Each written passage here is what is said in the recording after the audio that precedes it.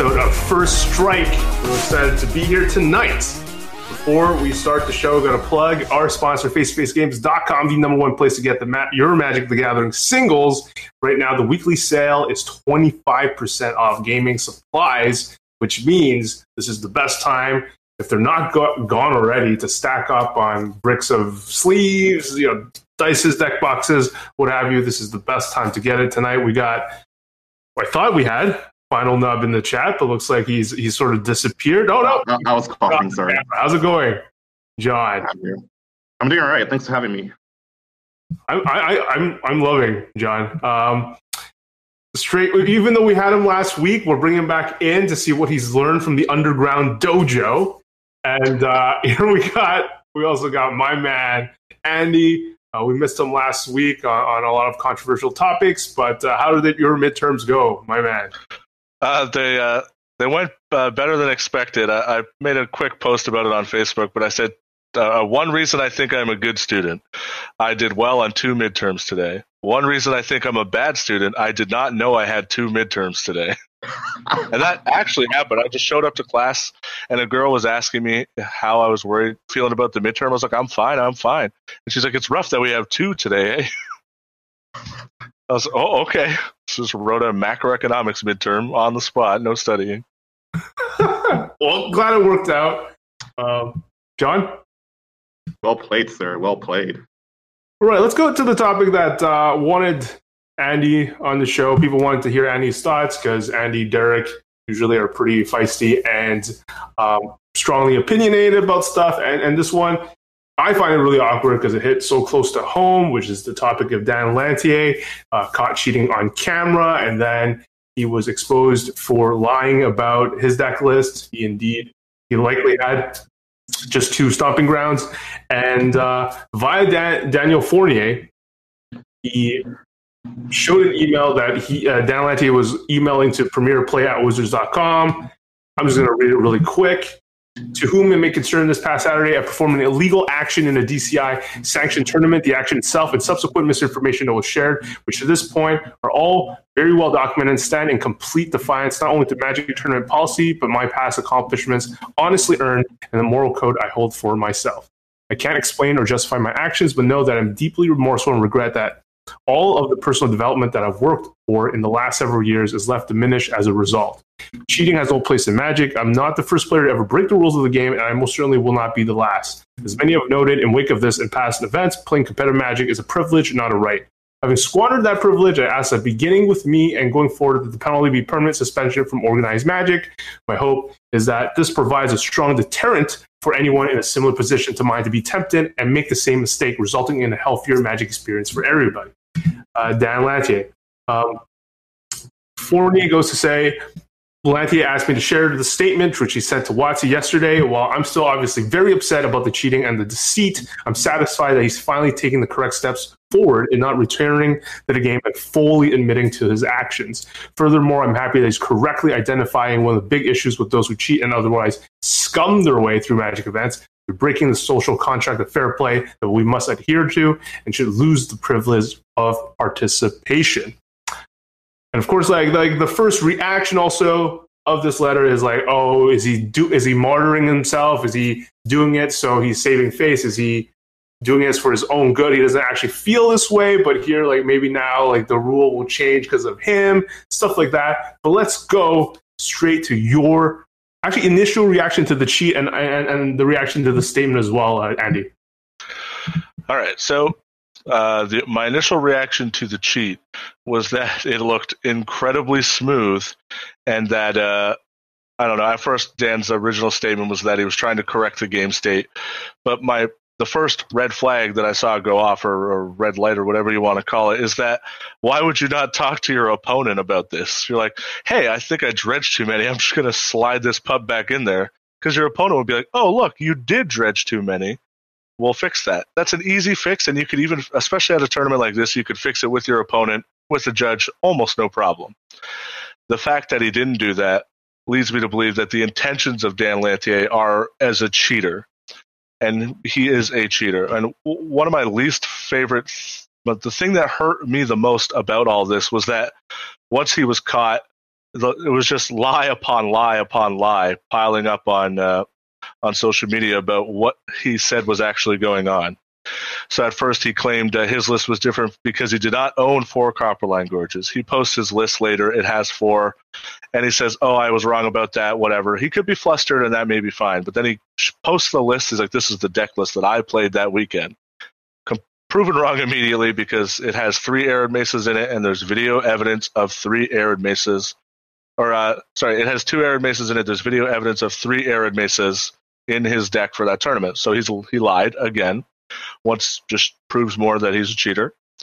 And one thing that I hate about this statement, which I hate a lot about it, is there's a line that says,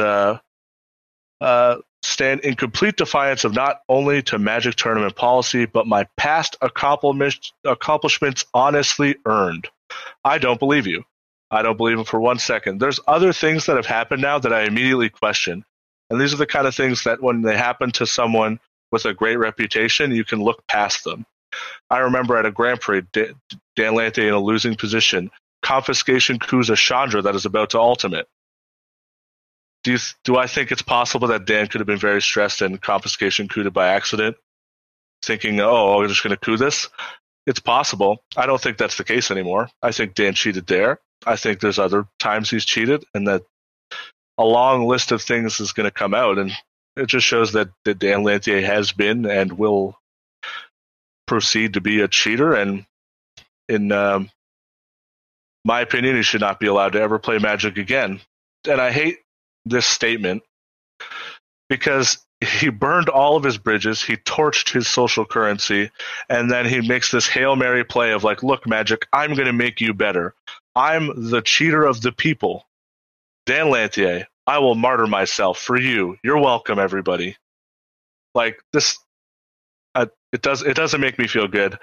Like, do I want him to get lifetime banned? Yeah. Do I want?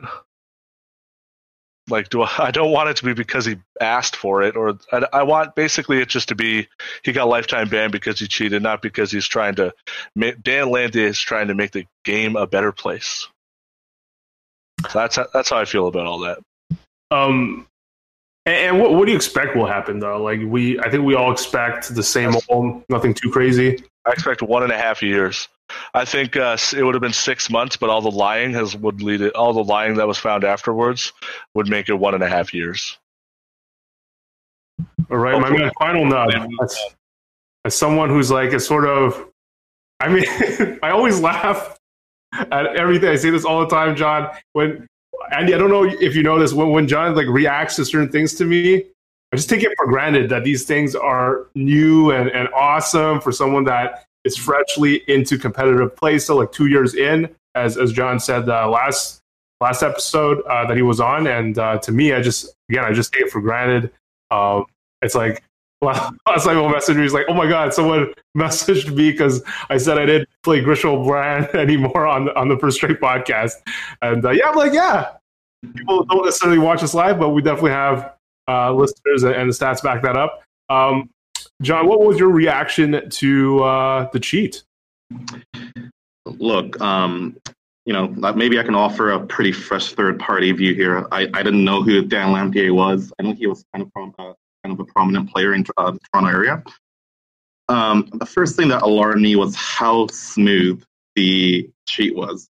If I can recall back and refer to the Bertoncini Kira cheat, it was such a smooth sleight of hand. If you're a normal person that's trying to amend a mistake, there's going to be hesitation. He did not even show that. It was clearly premeditated, in my opinion. And what Andy said holds true for the most part. I think I agree fully. For example, I'm looking at the email now, and nowhere in the first paragraph does he use the word cheat. He performed an illegal action, misinformation, etc. He never does he anywhere say that I cheated, I'm sorry. And as far as I know, I don't think he's conveyed a message of the sort anywhere. This is the only form of communication I've seen from Daniel Lantier since the event. And it really makes me wonder if this is just a gambit and just trying to get some sympathy points to not get banned for life here or whatever. And I think I agree the DCI they should really ignore this email and basically conduct their own investigation and make their pragmatic ban. I personally think it's going to be like a year and a half. It's just really disheartening to see a high-profile previous GP winner like this being uncovered for cheating, because I've said it before, and other people have said it before, cheating is stealing from people. It's stealing from people's time. Like just coming from me, I work full time. I have to plan these GPs ahead of time, flight, accommodation, et cetera. This is my one escape to play competitive Magic for once every like 2-3 months. And if I find out that my opponent who I've lost to affected me such a way because they cheated rather than because of fair play, I would be incensed. And I don't think anyone should really marginalize any form of cheating, to be honest. This, I think, clearly was very intentional. So I really hope that he gets what he deserves, but I really hope that he truly comes to appreciate the damage that he's done, and just becomes better, not in the Magic community, but just in general as well. Because I don't think this sort of behavior has a place in the world, period, let alone in Magic. And again, when you were fresh into the scene, John, I mean, we had talked about Dan Ward winning the event that you top 8'd and his sketchy pass, and he ultimately was confirmed as a cheater, if I'm correct, right, John? He got banned for like half a year, I think. So happened to you, even like so closely. It was in the top, and you played against him in the Swiss, right? So well, I didn't, but I do have an anecdote. He was we were the backup feature match between me and Rossum. He and Syed were playing for the Winnanen, and I think I kind of overheard him like just kind of unjustly, I think, hurry Dan on just pressuring him taking like an untimely decision without giving him enough time. And I had met Dan for the first time, and I introduced myself, and he seemed like a well-intended guy. Obviously, I was wrong, and obviously really listened to Never Finish Book by cover. But yeah, it did happen pretty close to the event that I was really close in. So it's very disappointing. Alrighty. But we'll see. I don't think I don't know what the ultimate result is. Andy, what would you like to see though? Like you'd like to see lifetime, right? Is that what you say for Dan? I would be fine with a lifetime ban for Dan, and for Dan to find some sort of happiness somewhere else. Alrighty. So moving on to the other big source of controversy over the past week was an article posted on Hipsters of the Coast regarding Todd Stevens. Breaking news, Todd Stevens fired from Star City Games for allegedly sexually harassing women. Todd Stevens, content producer for Star City Games, has been fired from Star City Games and suspended for 3 years from the Star City Games Open Series for allegedly sexually harassing women. Sources tell Hipster of the Coast. Multiple sources have confirmed that Stevens was fired and suspended after a group of women reported his behavior Star City Games 2 weeks ago. They alleged that he had acted inappropriately towards them in at least 4 instances while he was drinking at parties after Magic events. According to a source familiar with the situation, Star City Games promptly responded to the woman's complaints and took their allegations seriously. Hipster of the Coast reached out to Star City Games on Saturday about the situation, but declined to comment and wouldn't confirm if Stevens remained employed by the company. On Tuesday morning, SCG tweeted that they are no longer contracting Todd Stevens to create content for our website, but were unable to further comment on the matter at this time. And Stevens has written for SCG, which is one of the world's most popular Magic the Gathering content producers, since February 2016. He joined Team BCW in December 2017 and started the Ponder podcast in April 2018. Stevens is currently 9th on the SCG Tour leaderboard and has been planning to play in the SCG Modern Open this past weekend in Dallas-Fort Worth. However, he does not appear to have played in the tournament. Okay, so that sums about it. Shocking news sent shockwaves on the Twitterverse, on the internet, in the Reddit world. John, what was your first reaction when you heard about this news? Just horrible situation all around here.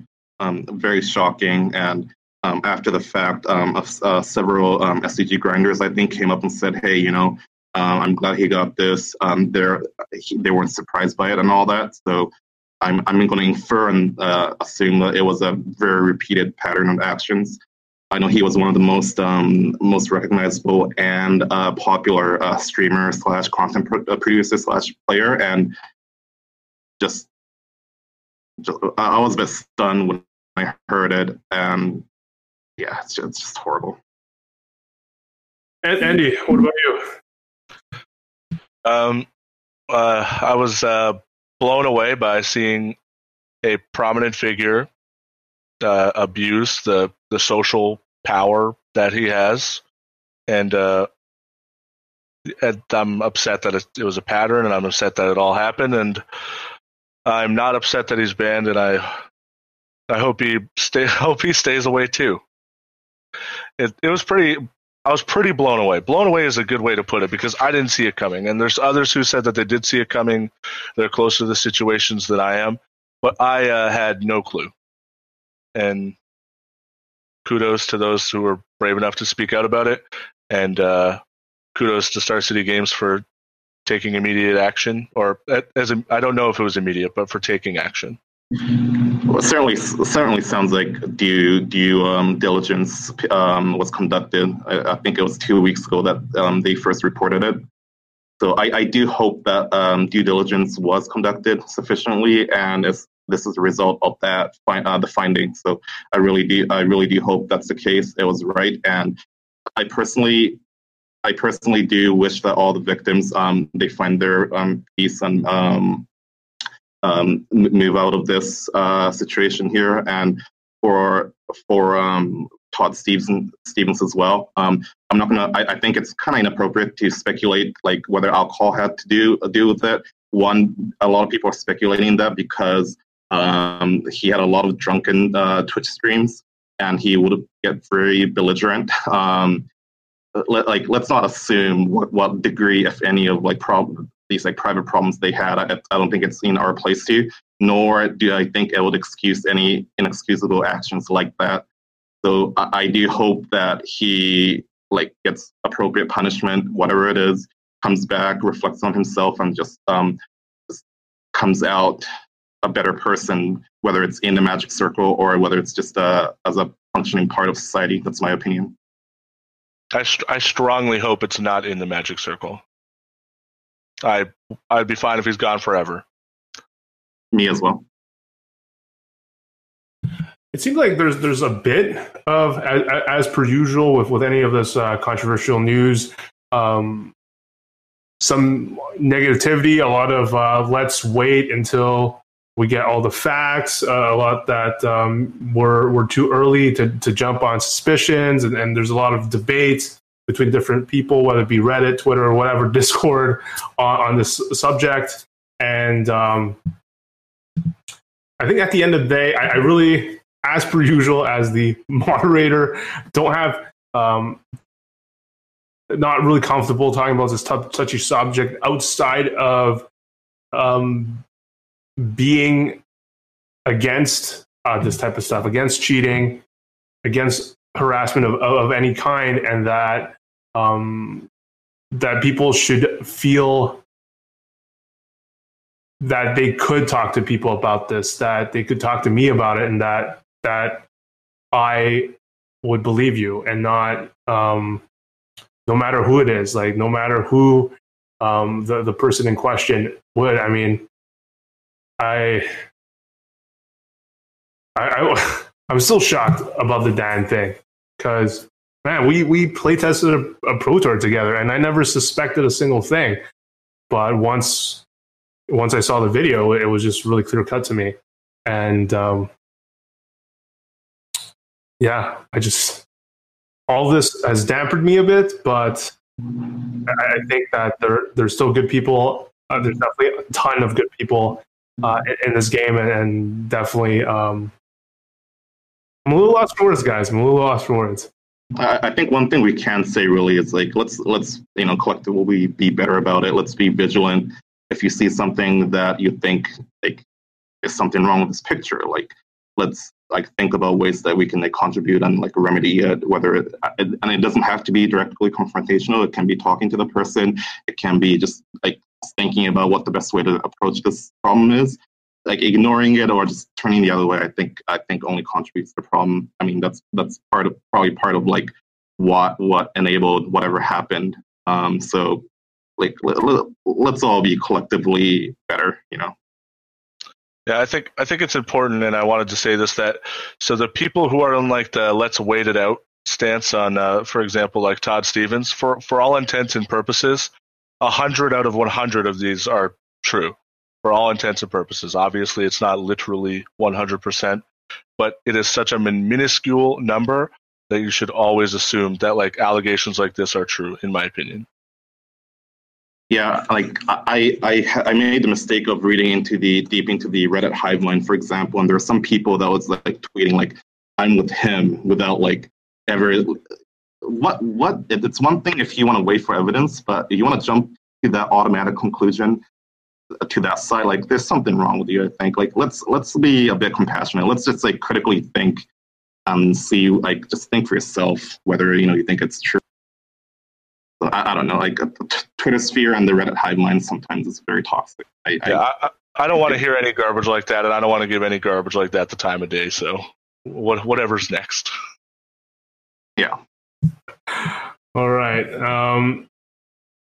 Let's now move on to some actual Magic playing content. Woohoo! We got you on the show, Final Nub. You were in the dojo. You were working on some standard, but let's go straight to modern. Modern, there's got to plug that in November, in the middle of November, there's the Calgary Open Plus 5K event where the finalists each get a spot at this SCG of the upcoming SCG Invitational. Not only that, you get $400 towards the flight, so you don't have to worry about a super expensive flight. We're going to try to cover as much as possible of it, so you can go there. And the SCG Invitational itself is just a great high value tournament money. So definitely try to qualify. And I know the Calgary Open Plus is always a packed event. So let's go with modern, and let's start with this Steamkin event, Steamkin deck rather, that ended up winning the Modern Showdown in Toronto at Face to Face Games Toronto. You took a look. It features a freshly new card from Guilds of Ravnica. So real or fake, Mr. Final Nub? Well, first of all, there's more than one. There's Steamkin, there is the Arclight Phoenix, and some lists even play Risk Factor. A brand new archetype. I'd actually tested this pretty extensively for the last week here. I know Jerry Thompson wrote quite a bit about it, Ari Lax as well. My friend Warren Smith, who those two have quoted and credited with some of the ideas. Holy Diva, the streamer, has been very prominently speaking about it. It's fun. If you've ever played Standard Red, you know those Steamkin combo turns with Experimental Frenzy, which is pretty nasty. The deck is good. The deck is explosive on its fundamental turn, or it can be explosive kind of rarely when it can get the multiple Arclight into a graveyard into attacking sort of turn. But I found that one, it's not that consistent, and Faithful Saluting is by far the best card in the deck. And when it doesn't have it, it feels very mopey. And two, it's suffering collateral damage from the Dredge resurgence. And without your graveyard, Arclight Phoenix is a 4-mana insectile aberration. No one wants that. And Reveler is more or less uncastable. And I think the power level is not high enough, nor is it fast enough. It's somewhat resilient, and there's Reveler, there's Arclight, there's ways to keep chaining spells to keep the Arclights coming. But I think there is a lot of work to be done still. That is not to say that there isn't potential, because I think there is. And personally, I think one of the problems is that it doesn't have a concrete payoff for the Steamkin turns. It doesn't have like a Banefire. It doesn't have like Reforged Soul. I don't know, but Relax suggested Act on Impulse, which I think is very good. The other thing might be Flashing a Color. It can't ever beat a graveyard deck right now, but an idea I had was Thinning the Ice and adding blue for a Charter Course and or Izzet Charm. And I think that as a bonus, a funny bonus, Reveler is also a horror. So when Thinning the Ice flips, Reveler does not get returned. And it deals a lot with the creature matchups. So I think there's work to be done. I think there's potential, but as someone who is preparing for GP Portland and the RPTQ, modern RPTQ in December, I'm kind of off the deck, but hopefully optimistic that the Hive Mind will find something. So not something you're gonna test in the dojo. I had been working with the underground cabal, so to speak, but there were games which was impressive, but it's linear. It can't ever beat the card Tarmogoyf. It can't ever beat a graveyard deck. There's a lot of holes, and I think it needs a lot of work. Personally. Okay, so you had talked about like people were disappointed. People were messaging you about like why are you giving up a Griselbrand? Why are you turning your back on us? And you had predicted that Dredge is likely the better graveyard deck. Were you surprised by the SCG results that we're seeing? One finished second, one finished third. Humans, bunch of human decks. Ultimately won by 4-color Death Shadow. Initial reaction to that top 8. Look, the fact that Dredge was everywhere, not a surprise. Caleb Schur did not play Storm. He played Dredge. Zach Elsick, I think, was also on Dredge. And if you played on Magic Online at all over the last 2 weeks, Dredge was everywhere. I think if you are a competitive player, you should have expected this. And if you wanna point out how warped it is right now, Zanside's humans list in the top 8 actually played 2 Tormod's Crypt and 2 Grafdigger's Cave. When your humans list is playing actual factual graveyard hate, that's when you know something's up. And as a player who's trying to aspire to winning, I think it's irresponsible to play a worse version of something, and I think that's what Griselbrand unfortunately is right now. Is there a way for Griselbrand to come back? Under what conditions would it be the better graveyard deck? I think Tron and Valakut are well positioned right now. Valakut, if they can main deck Relics, main deck Angers, have a relatively fast Goldfish, I think it's very well positioned. Tron with Wormcoil Engine and main deck Relics and a bunch of sideboard hate, I think that it's very well positioned as well. And if these factors suppress humans, I think there's a chance that we can come back. Or otherwise, really, I've seen Elves list play Leylines of the Void against me. It's completely untenable right now. So I think it's fine to have this in my back pocket as part of my range, and I'm okay shelving it for now. But it's very hostile. I love it as part of your range. So what would you start with testing if you were someone interested in GP Atlanta or whatever, or GP Toronto, all these modern tournaments? What would Coach Final Nub say to his students?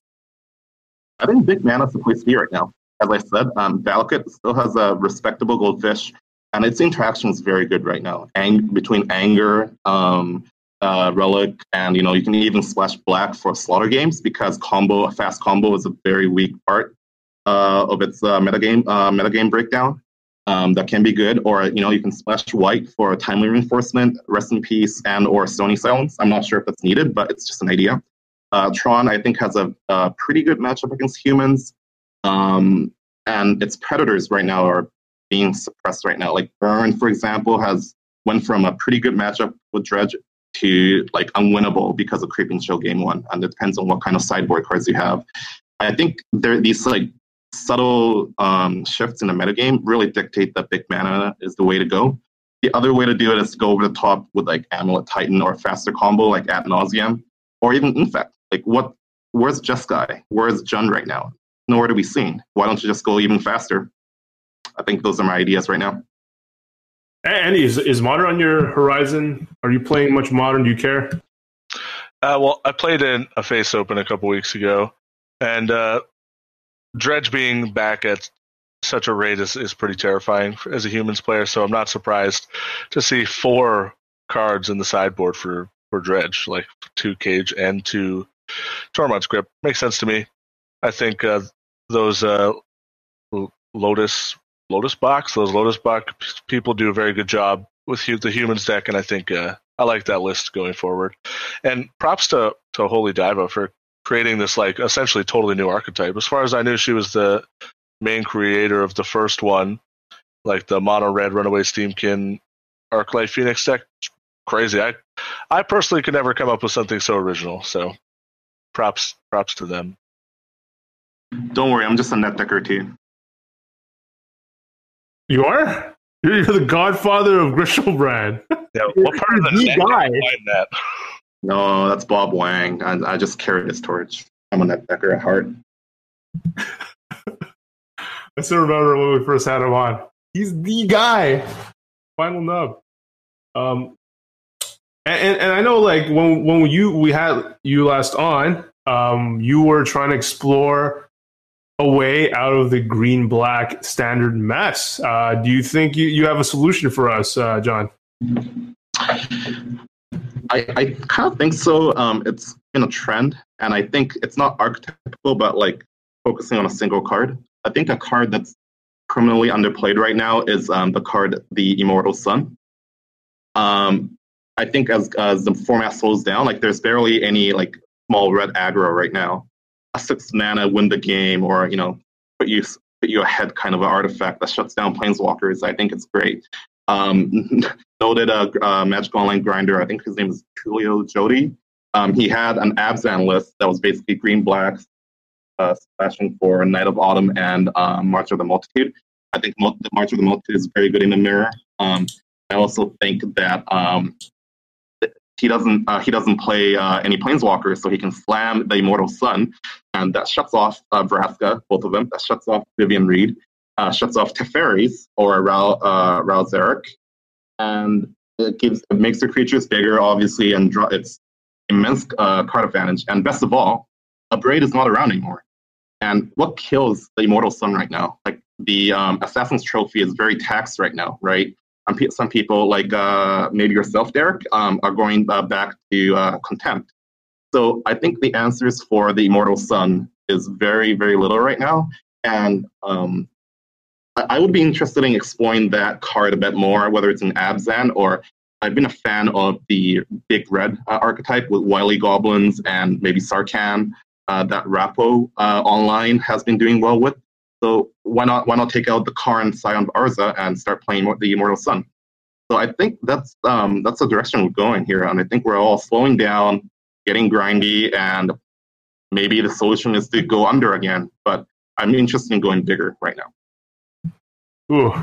Welcome back to the show, Derek. What do you think of someone that's green black is everywhere? Last episode. What do you think about John's little theory here on the Immortal Sun? What's your take? I think it's really cute and not that applicable. Basically, John, our final nub, already went over a trophy being a good answer to it, which I think is basically the best answer to it currently. You have, like, I play 2, some people play 3. If you just answer the Immortal Sun, like, the deck can't play more than 2 really because it's legendary, and then you get bogged down on non-creature spells. So if you like go all in on the Immortal Sun, like, you're just gonna get ground out by other decks also, right? Like, maybe it's good against green black, but what about Jeskai? What about Arclight Phoenix? What about mono red, right? To me, like, you may be beating the green black deck, but I just don't think that you're beating the rest of the format. No, the Underground Dojo. Listen. People started playing that big red deck against me also, and I just put like a Reclamation Sage in my sideboard, and you just play it, and they Chain Whirler it, and you just like fine broker it back, and then blow up something else. Like, yeah, please kill it. I want to loop this Reclamation Sage. So I don't know. I think there's always an answer in green black. There's always a card where you're like, oh, I have a card. Well, green black has another card. They just have to know what's coming down the pipeline, you know?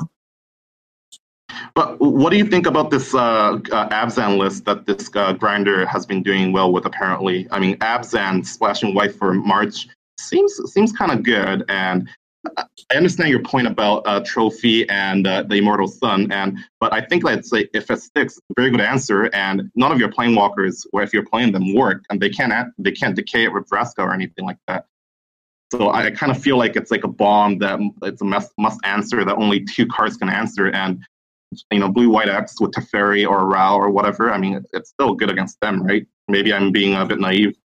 Yeah, you're definitely right. It's not nothing. I played against the Abzan deck earlier today. My opponent went turn 1 Elf, turn 2 Wild Growth Walker, turn 3 double Explore creature smash you, turn 5 play Immortal Sun, and I just scooped on the spot because I already used my Assassin's Trophy on something else, and I was like really far behind on board. But then game 2, I knew exactly what their game plan was. I didn't put myself in a position to get marched out of the game. And I think that's how they win the majority of the time is they EOT march you, they untap, play Tristani or the Immortal Sun. As long as you can see that coming and try your best to play around it, to me, it's a very noticeable game plan. And, maybe you get people a couple times, but you're not going to get people forever. And to me, it's a high synergy play, right? You need 2 or 3 cards to work in a motion, whereas green-black is just value. If you march on the wrong turn and your opponent has a fine finality, you're in some trouble. Fair enough. What do you think about the White Splash, though? The White Splash is definitely interesting. That deck is very annoying because it always seems to me that they always have it all. They always go Wild Growth Walker into Path of Discovery, into March of whatever it's called, explore a million times. I'm at 80 life. I have 5 lands in my hand, but the top card of my library is another March. It's yeah, whatever, you can have this one. I'm not playing Jeskai, right? But I don't know. I could never take a deck like that to a GP. Simply because I know there are other insane people still trying to play a Jeskai in this format, still trying to play Big Red in this format. So I think that you're going to run into those people also who aren't down to play green-black mirrors all day. And I don't fault them. It's not a fun game to play sometimes, but you got to do it. So where are we at? What should people play? Is your prediction for the Pro Tour still the same, Derek? Would you still be willing to wager some hugs on how you feel about it? How the top 8 will play out? Yeah. So I'll say this probably a million times. I think green black is just the 2 best color combination because they have all the tools to beat every deck in the format. The thing is, I honestly don't know if green-black can consistently beat every deck in the format. Maybe they can beat 2 out of the 4 or 3 out of the 4. I think most other decks can only beat 1 or 2 out of the 4. If let's say there is 4, maybe there's 5, maybe there's 6, right? I think green-black has the best chance to beat every deck in the format, but that doesn't mean it'll consistently always do it. Right now, my biggest issue is the Arc-Light Phoenix deck, and that's simply because it just got popular over the last week. And there's about 3 or 4 different builds. There's a bunch of different ways people are beating me. And I do think it has a 30% fail rate. I think some amount of the time you're just not going to draw your Phoenixes or you're not going to have enough gas. But I think that the deck is very explosive and up to the point where people are really respecting that deck. It's gonna be very powerful. So I'm expecting quite a bit of that. I also know that our good friend Brian really thinks that deck is good. And we didn't make any bets or anything, but he did say that he would come on the first strike to ream me out when Arclight has its breakout weekend, just so everybody knows that I'm wrong. So Brian's never coming back on the show again is basically what he's saying. And hopefully this weekend I win the GP and everybody can sub to my Twitch channel because I'm obviously a genius. Definitely got to plug your Twitch channel. You talked about how you came up with a cyborg guy instead, and thankfully you've chosen to monetize it. I'm sure Keith is proud of you also. instead of just posting it for free on Reddit as as an MTG superstar, according to Rich Hagon, you've decided to give it to people who are subbing to your Twitch. So let's plug that, twitch.tv/misplaceginger. If you're going to play some Standard, you want some up-to-date sideboard guy from one of the biggest grinders on MTGO, sub to his Twitch channel. Go ahead. Gabriel Nassif actually followed me on Twitter like literally 5 minutes ago. So if we weren't out here before, we're out here now. I have the entire team that won that Pro Tour following me on Twitter. How many people do you know that has all three of them following you on Twitter? Exactly. Chris McCool was an early fan, so you're getting some traction there. Andy, have you been following Standard? Yeah, I've probably played. I've played a lot of Standard, actually, just tons and tons of Standard. I started by trying to build mono red decks, like aggro decks, because I thought Steamkin was incredibly powerful. And I realized that Steamkin may be a good card, but the rest of the cards were not very good, except for like Experimental Frenzy. I think the days of Little Red are over. Like the control deck has a 3-mana Wrath, and it can't even beat the green-black creature deck, really. So I don't think that deck's very good. But I've been playing a lot of Jeskai, as I suppose Derek would call me crazy. But I've been trying the list that recently that Autumn posted that's playing the Time Walks, the Nexus of Fates. And I've found my green-black and my control matchups have just like skyrocketed, just compared to how I used to win against them. And now that's the list I'm currently testing. But I played a couple PPTQs with just a normal Jeskai list. And the Time Walks are I really love that card. I love playing with that card. It shouldn't exist. But it really adds a game plan where you sort of don't care if they're like going to Carnage Tyrant you or Vraska you. You just go over the top of that. All you have to do is keep like your Teferi alive. You have a lot of card advantage engines, so like you could just like go end of turn, like explode for 7, and then go like Time Walk, play a land, do anything relevant, Time Walk again, do anything relevant, and then all of a sudden you're up like 5 lands on your opponent. You play a Teferi, and then you can keep the loop going. So that's kind of been my experience with that deck. 7-mana Explorer. It is sometimes, but I played against a control deck where I 7-mana explored 3 turns in a row while they had a Niv Mizzet in play. And so they're drawing, I'm drawing, and then eventually I play like Teferi minus it, and then I'm up 4 lands on my opponent. So then I won the game because of it. Are those just like value Nexi, Andy, rather than a dedicated taking turn set? No, you kill them by taking a lot of turns. And then you just burn them out twice with Explosion. How many Nexi do you play? 4. Yeah. I got paired against Autumn, and Autumn crushed me game 1. I think I jammed a Tyrant a turn too late, and then they just cast Nexus, play Teferi, cast Nexus, play Teferi, and then I never got another attack step. Games 2 and 3, though, I just jammed Carnage on turn 6 and won the game, but I feel like the control decks that are the plan doesn't always work, but when it works, it's sweet. Yeah, I think it's pretty good. I think that version of Jeskai has a good matchup against green black, and I think it has a good matchup against the other blue decks. So that's kind of where I'm leaning towards. And now I'm just trying to figure out how to keep up with these white weenie decks that are all I play against on Magic Online right now. And so what I did is I added 4 Revitalize to the deck and just cut the Wraths, because the goal is to just get to Teferi turn. Like turn 2 Vanguard's like game over for you.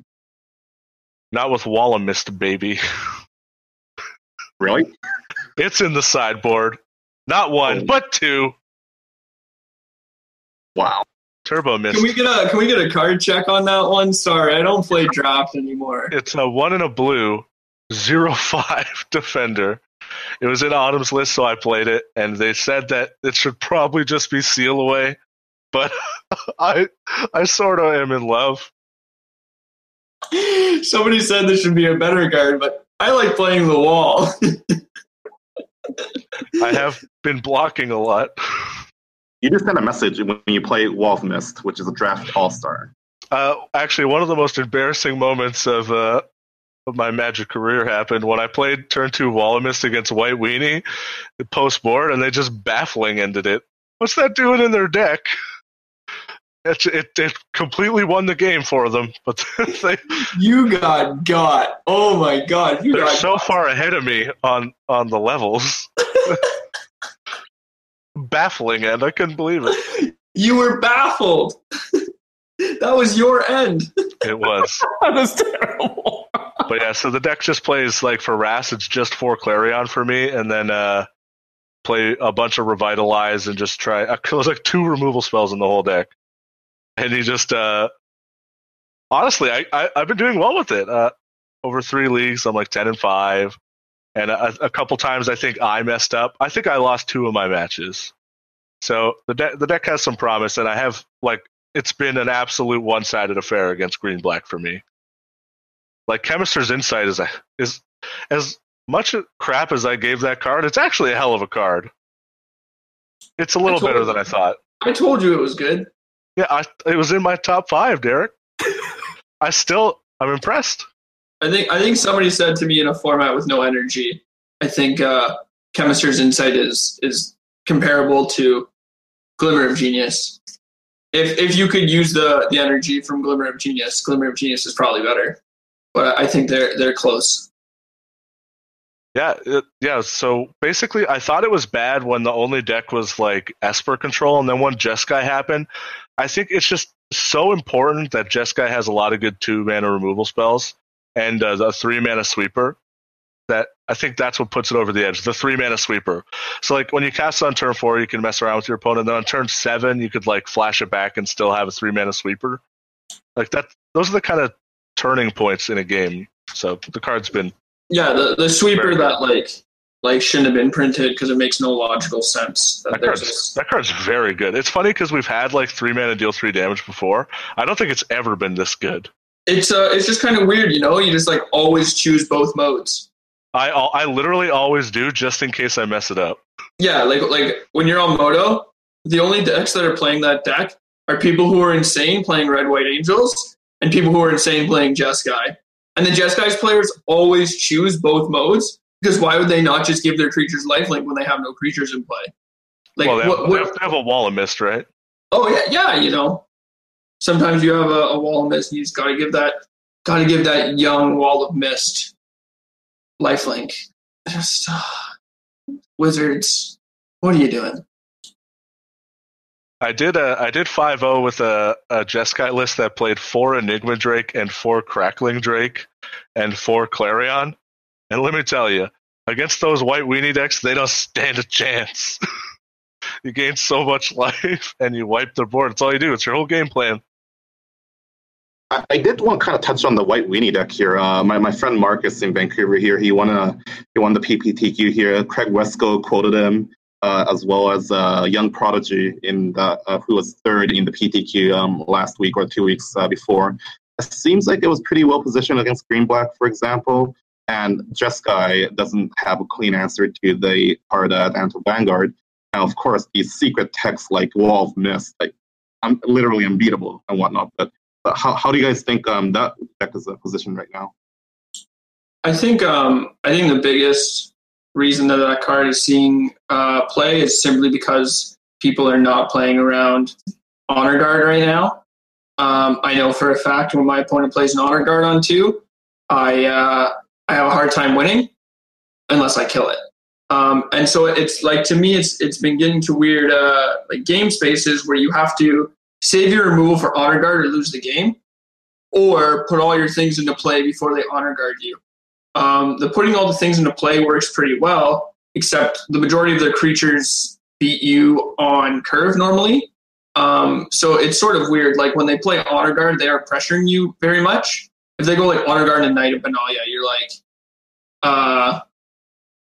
you're like whatever, right? Like that's not fast enough. But if they go like Knight of Grace and Knight of Grace and Honor Guard, you're in trouble.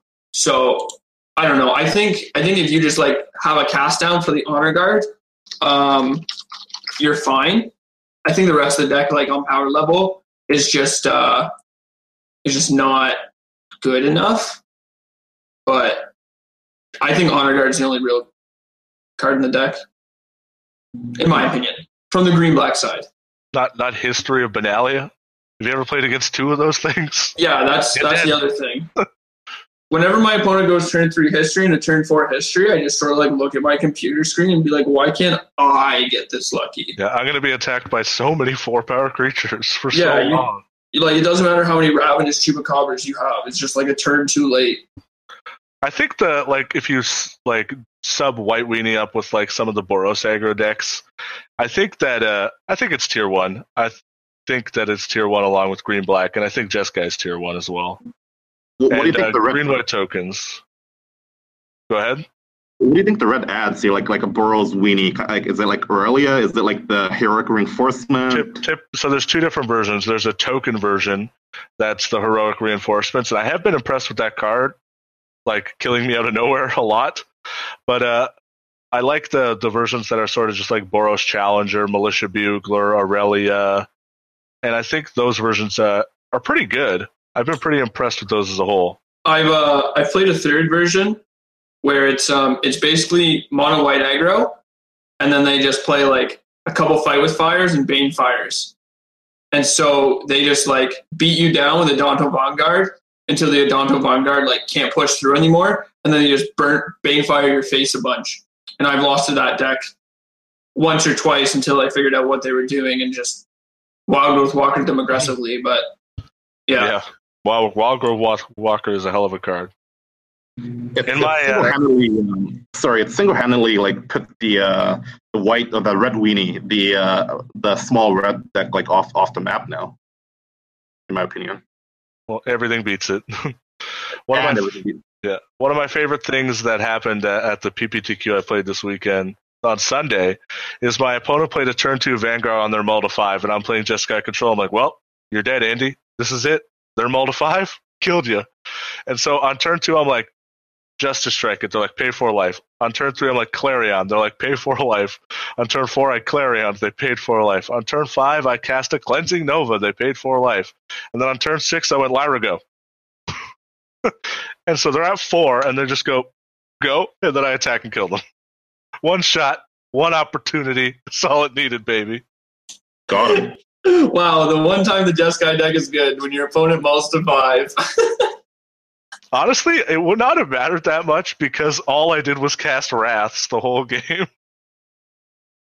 I just wanted to bring it back to Modern really quick because you mentioned Militia Bugler. What's the current state of that card? Have you followed up on it in its place in Modern? Are people drifting away from it, and do you know why? I think this is a bad timeline for Militia Bugler. Modern has become a terrible, horrible place where Militia Buglers should not be found. It's not safe for them out there. They need to go away. They need someone stronger. I would definitely play Big Thalia here, personally. I hate Big Thalia too, but it's probably time. Tron, Dredge, Bloodghast coming back, tapped. I think Big Thalia is the way to go. Maybe you play like 1 or 2 Buglers, but... Have you ever played Big Thalia on the draw? Oh, yeah. Good night. Too late. It's horrible. Wow, this Modern format sure sounds like a lot of fun. It's sort of the worst it's ever been. Oh, the worst it's been in a long time. It's gotten worse. I didn't know that was possible. Well, basically, Modern is, as a format, stuck to only getting worse, in my opinion, because as new things get introduced, it just makes things have to be more powerful than they already are to change. And so if things are changing, that things are getting more linear and more powerful. There's no fair magic anymore. Nobody's having fun. Everybody's just looking at each other and being like, I'm sorry, I have to do this. Karn you, deal 15 to myself, play an 8/8. Yeah. Yeah. No one's joining each other out. Well, that deck is the bads. In Standard, you can still play John. Andy, so people that in the SCG top 8 list that still have like 1 or 2 copies, you think they're just holding on and they should just cut them, right?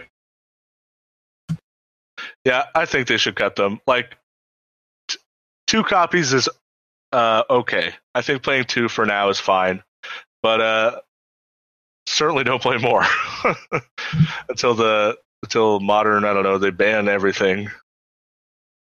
I'm not Andy, sure. if you embrace Modern for what it is and love it for what it is, which is like a big bingo game, just like try to get matched up with the best matchup possible. Bingo! Exactly, bingo, matchup bingo. Just play the lottery, have fun, do bust the stuff. If you get stopped, oh well, too bad. So Modern is obviously, like, to me at least, it's obviously like a very fun format. I think it's a fun format, but I think it is an awful competitive format, and all it does is like make me want to pull my hair out at all moments. Like if you're like, hey Andy, you have a big tournament coming up in a week, it's Modern. I'm going to be in shambles for a week. Play like, Dredge. If I'm going to a local event just to have some fun, Modern's cool for that. I can play some wild deck that kills my opponent on turn 2 or 3. There's quite a few of them, and those are the only ones you want to play. And you just sleeve up a different one of those every week. I wish you could find out if, like, on the parents sheet it showed your deck archetype and your opponent's deck archetype. So see John look it up. Yes, bingo. You go to the seat. Like, well, I guess I'm going to get some lunch this round.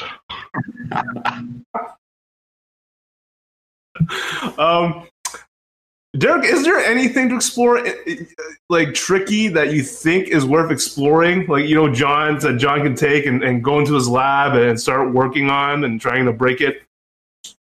I think the one thing that Standard has left to explore is that I think this format's very a shifting metagame. No one deck will be at the top. I think that like green black is the best deck to like have the cards to be at the top. But I think the week that green black's trying to beat red, it's losing to Jeskai. Or the week that it's trying to beat Jeskai, it's losing to the mirror or whatever, right? Like, so to me, I think that's where the exploration is. And so maybe cards like the Immortal Sun will pop up every once in a while, or you'll have, like, I played a Phyrexian Scriptures in a PTQ, or like you'll have like little cards like that will pop up. But I think there's no real new archetypes or new decks. It's just tuning and solving and fixing. But then again, I could always be wrong, and maybe they find Nexus of Fate for the PT again. What do I know? So you're thinking it's more archetypical, right? No, it's less archetypical and more like tuning individual card selections. Yeah, I think it's also deck choice. If you have the opportunity to make a different deck choice week by week, I think that's also an important thing to take a look at. But for the most part, I don't think it's going to be like they found there's a Grixis deck now, Like, I don't think there is a Grixis deck, or like I think all the decks have been found. Yes, John, Grixis. Put it on the board. Well, let me pose this then, because you're on the format is solved camp here. Like, I have a few ideas. Disinformation campaign. Is there anything there?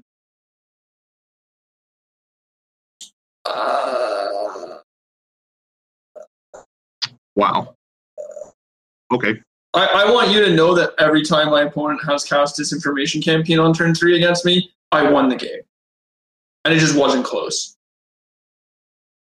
I don't know how to explain it other than that, but like Dream Eaters, the rest of the deck isn't good. Disinformation Campaign on an enchantment, fine card. Dream Eater, not good. Thought Erasure, not good. The Surveil one, very good card. You have to catch them at the right time. Like, you're not a control deck, right? You can't cast Disinformation Campaign on turn 3 and counter my spell on turn 3, right?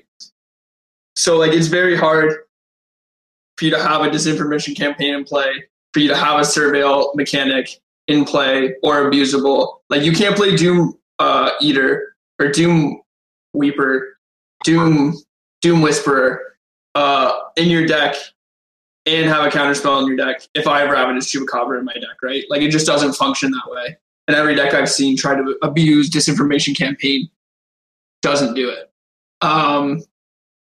Maybe in the future, maybe it's the sideboard tech if the format becomes like when the new format comes out, if there's like a really degenerate control deck, maybe you can put some disinformation campaigns in your sideboard for the control mirror.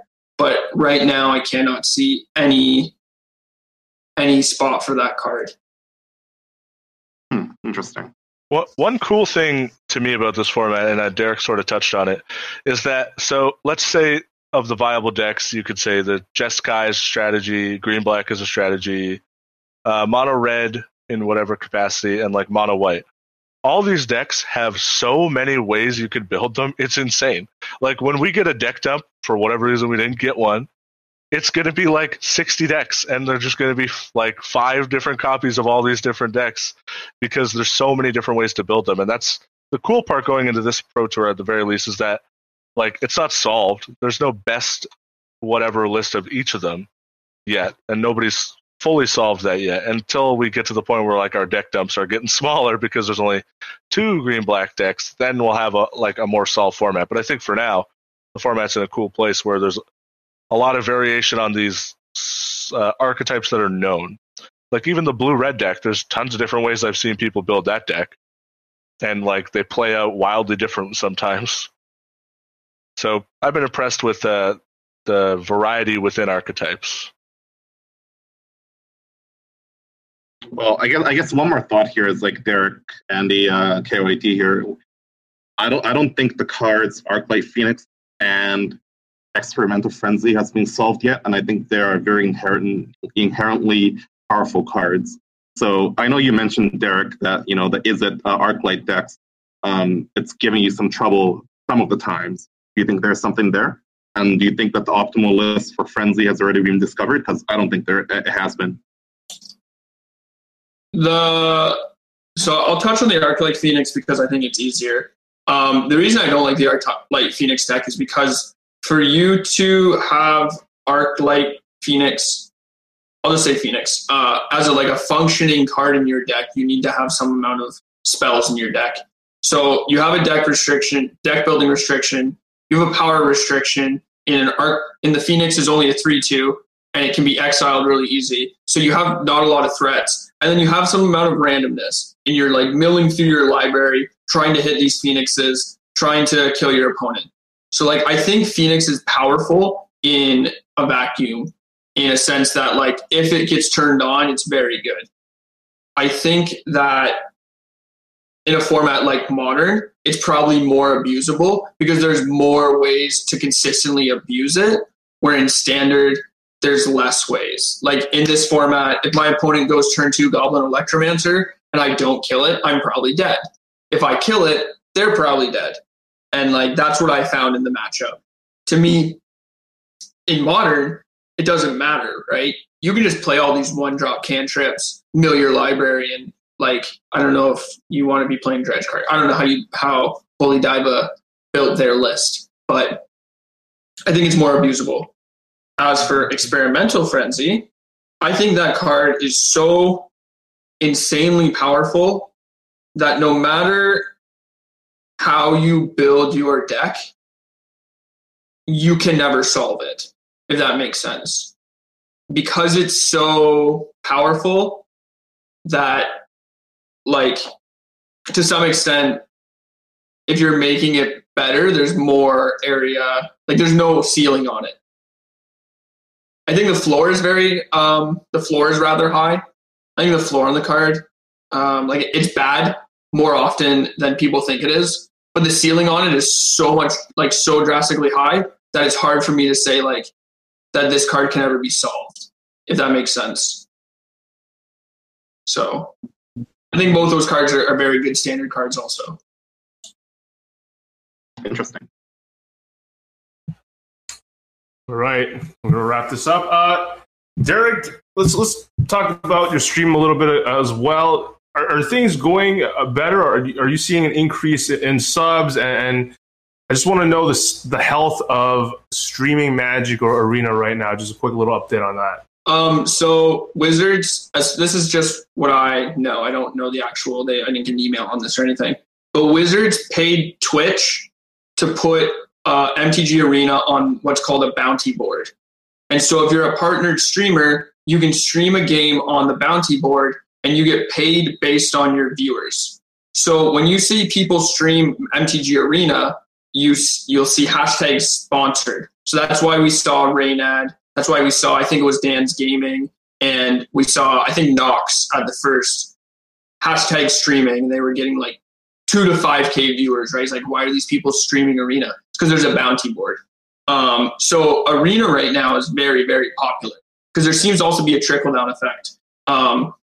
Streamers like Thunderbolt Hellkite, who started out on Moto, went over to Arena Beta streaming.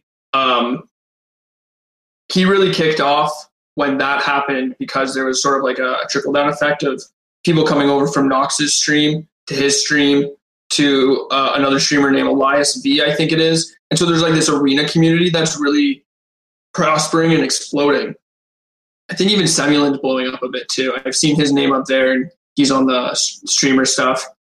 Moto is like also getting this trickle-down effect, but a lot more newer players, I don't think, and rightfully so, don't understand Moto or don't like it as much. So like my stream has been expanding a little bit, but I think it's also because it's a new standard format and I'm one of the only standard streamers because everybody's either testing for the PT or banned. So I think like it's been good for me and it's good for Arena. And I think in general, Magic on Twitch has been very, very, very, very good. I think it's seen one of the biggest growths that I've seen in a lot of Twitch games other than like Fortnite or League of Legends, you know, like I think we were higher than Hearthstone for a bit. There was like a day where we were higher than Hearthstone or something. Wow, that's amazing. Like we were top 25 or something. I can't remember what exactly it was, but it was like some astronomical amount of people were watching Magic. And it was because of the sponsored Hearthstone streams. And I think it's really good. It's a step in the right direction. Wow, making inroads to being the top card game CCG stream. I like that. All right. Good luck in your event, Andy. Are you playing any GPs? Yeah, I'm going to GP New Jersey. All righty. Nice. I'll see you there. Oh hell yeah! Pew, pew, pew, pew, pew. Jeskai versus Green Black. For Andy, John, and Derek, and John probably because he has to go hide himself at work or something. We will see you next week, and good luck to everyone going to New Jersey. Good luck to everyone flying to the GP. I know a lot of the face-to-face game staff is actually flying to France, so good luck to everyone playing that as well. Thanks for joining us. Like, subscribe, give us a thumbs up if you enjoyed this show, and we'll see you next time. Love you guys.